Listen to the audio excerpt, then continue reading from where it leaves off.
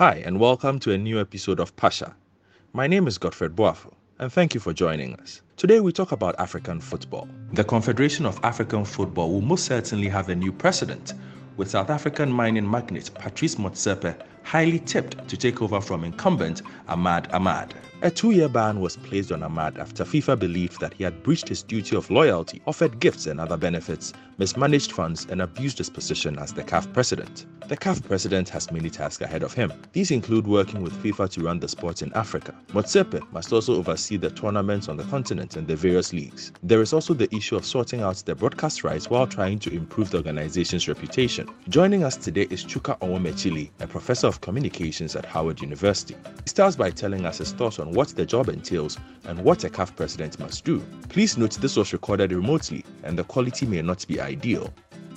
This is a 4-year term. The person may serve for no more than a total of 3 terms of 4 years each. So it's really a long period to influence the agenda for football. Presently, the CAF president has a tough term ahead of him, given the prevailing situation. In my view, these tasks include, there are several of them, but they include one, financial health of the organization. That is, for example, raising sponsorships. Secondly, restoring confidence in CAF leadership of football in the continent. After a period of sort of a receivership that CAF served under FIFA, when a FIFA official, Fatma Samora, was appointed to oversee CAF for a period. Then number 3 is improving organizational stability of CAF as per competitions, because really there needs to be more here in terms of competitions, given the problems that emerged during the term that Ahmad was the leader. Number 4 is also stability in the administration of the organization. Here we are talking about problems with the Secretary General position. If you recollect, there were several turnovers in this particular position, and that's really the administrative position in CAF.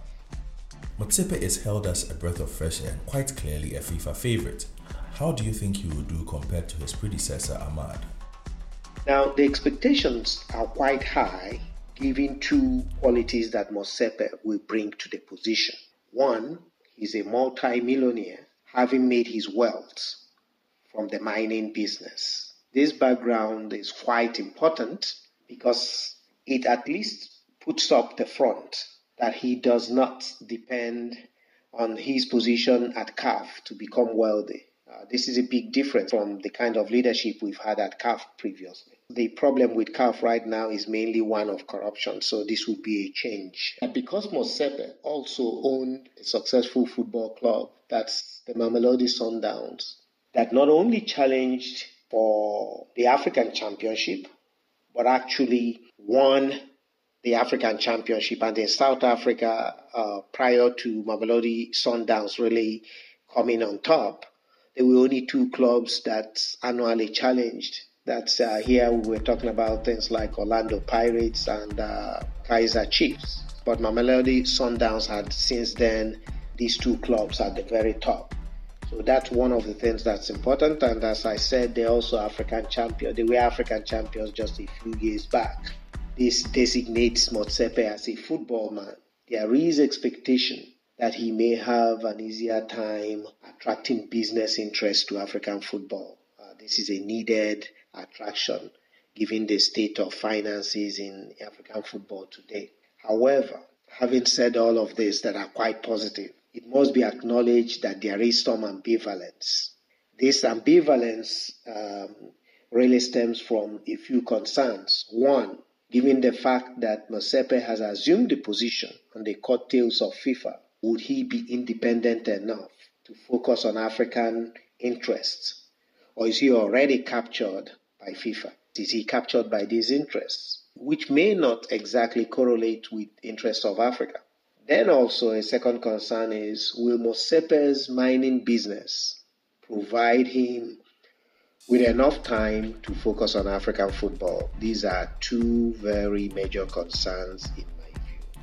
Motsepe has a 10-point manifesto. In this, he wants to invest in African football and make it a global brand. What do you think should be his priority and how can he address it? There's a lot to like in Motsepe's 10-point agenda. But the reality is that there is nothing in there that is novel. That is, there is nothing in there that is new.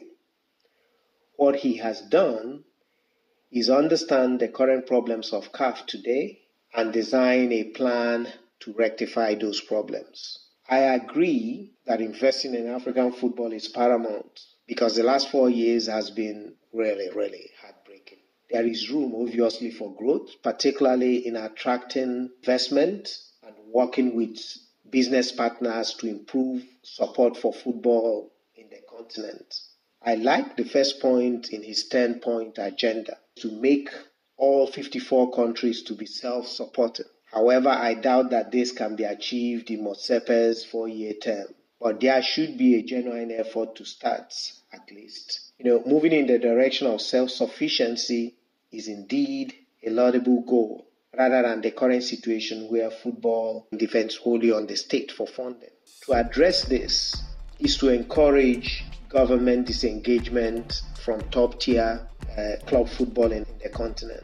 If not 100% divestment, is something that is more like, say, 50% divestment to allow room for private interests to build confidence and also to participate in the growth in that area. If it means reducing the number of league clubs in several countries from the perfunctory 20 clubs that you see in almost all the African countries, you may even have as little as maybe 10 or even change the competition structure to reduce costs. But the key thing is to strategize on ways to make these leagues and clubs to be of interest to private investors, because right now you have private investors having to put up a whole lot of money and clubs traveling great distances. I give you a good example. In Nigeria, you have some clubs traveling from Maiduguri, from one end of the country to Lagos. I mean, it's not like the roads are that good.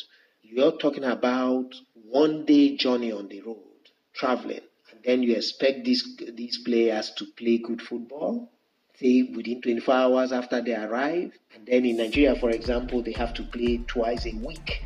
Broadcasting African football on the continent is a challenge. Can you take us through why and how Motsepe can fix it? To me, it will not be an easy fix.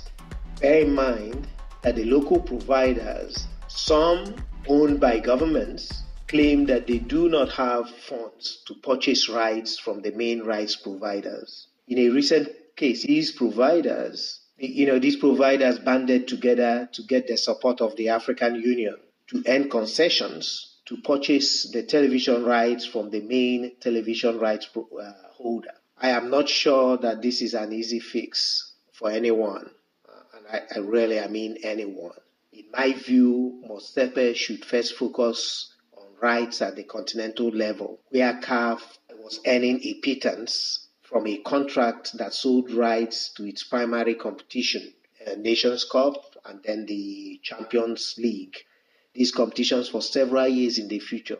And these rights were sold to Lagardère. I mean, who does that for several years?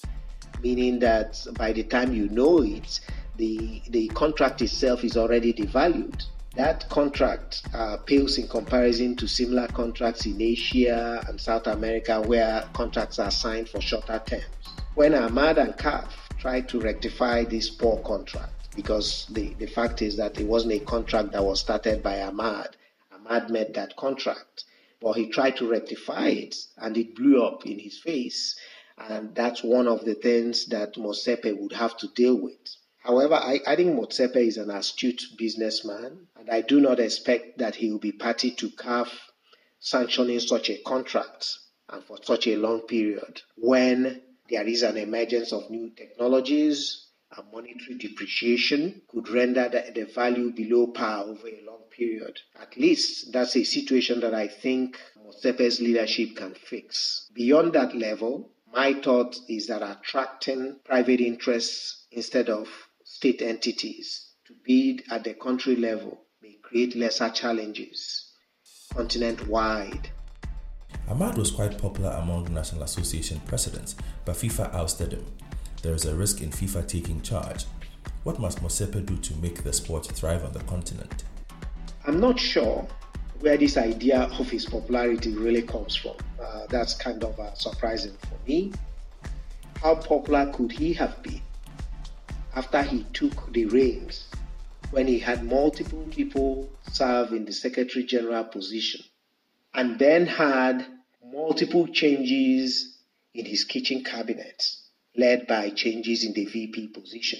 I don't think that makes him popular. Then there were several leaks in his administration. Yes, I mean, he did increase the stipends for FA chairmen. Maybe that's why he's popular. But that sort of popularity will not last long if things are falling apart all over the place.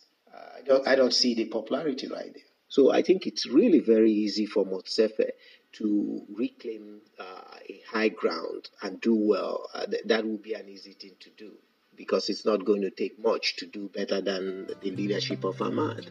The appointment of Motsepe as CAF president has people filled with optimism. It seems as if he will be a breath of fresh air for an organization that has had its issues. The African football landscape will wait with bated breath to see if he can make a positive mark as its leader.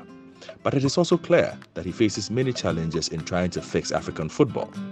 Thanks for tuning into this episode of Pasha, produced by Ozair Patel. From me, Godfred Boafo. Bye for now.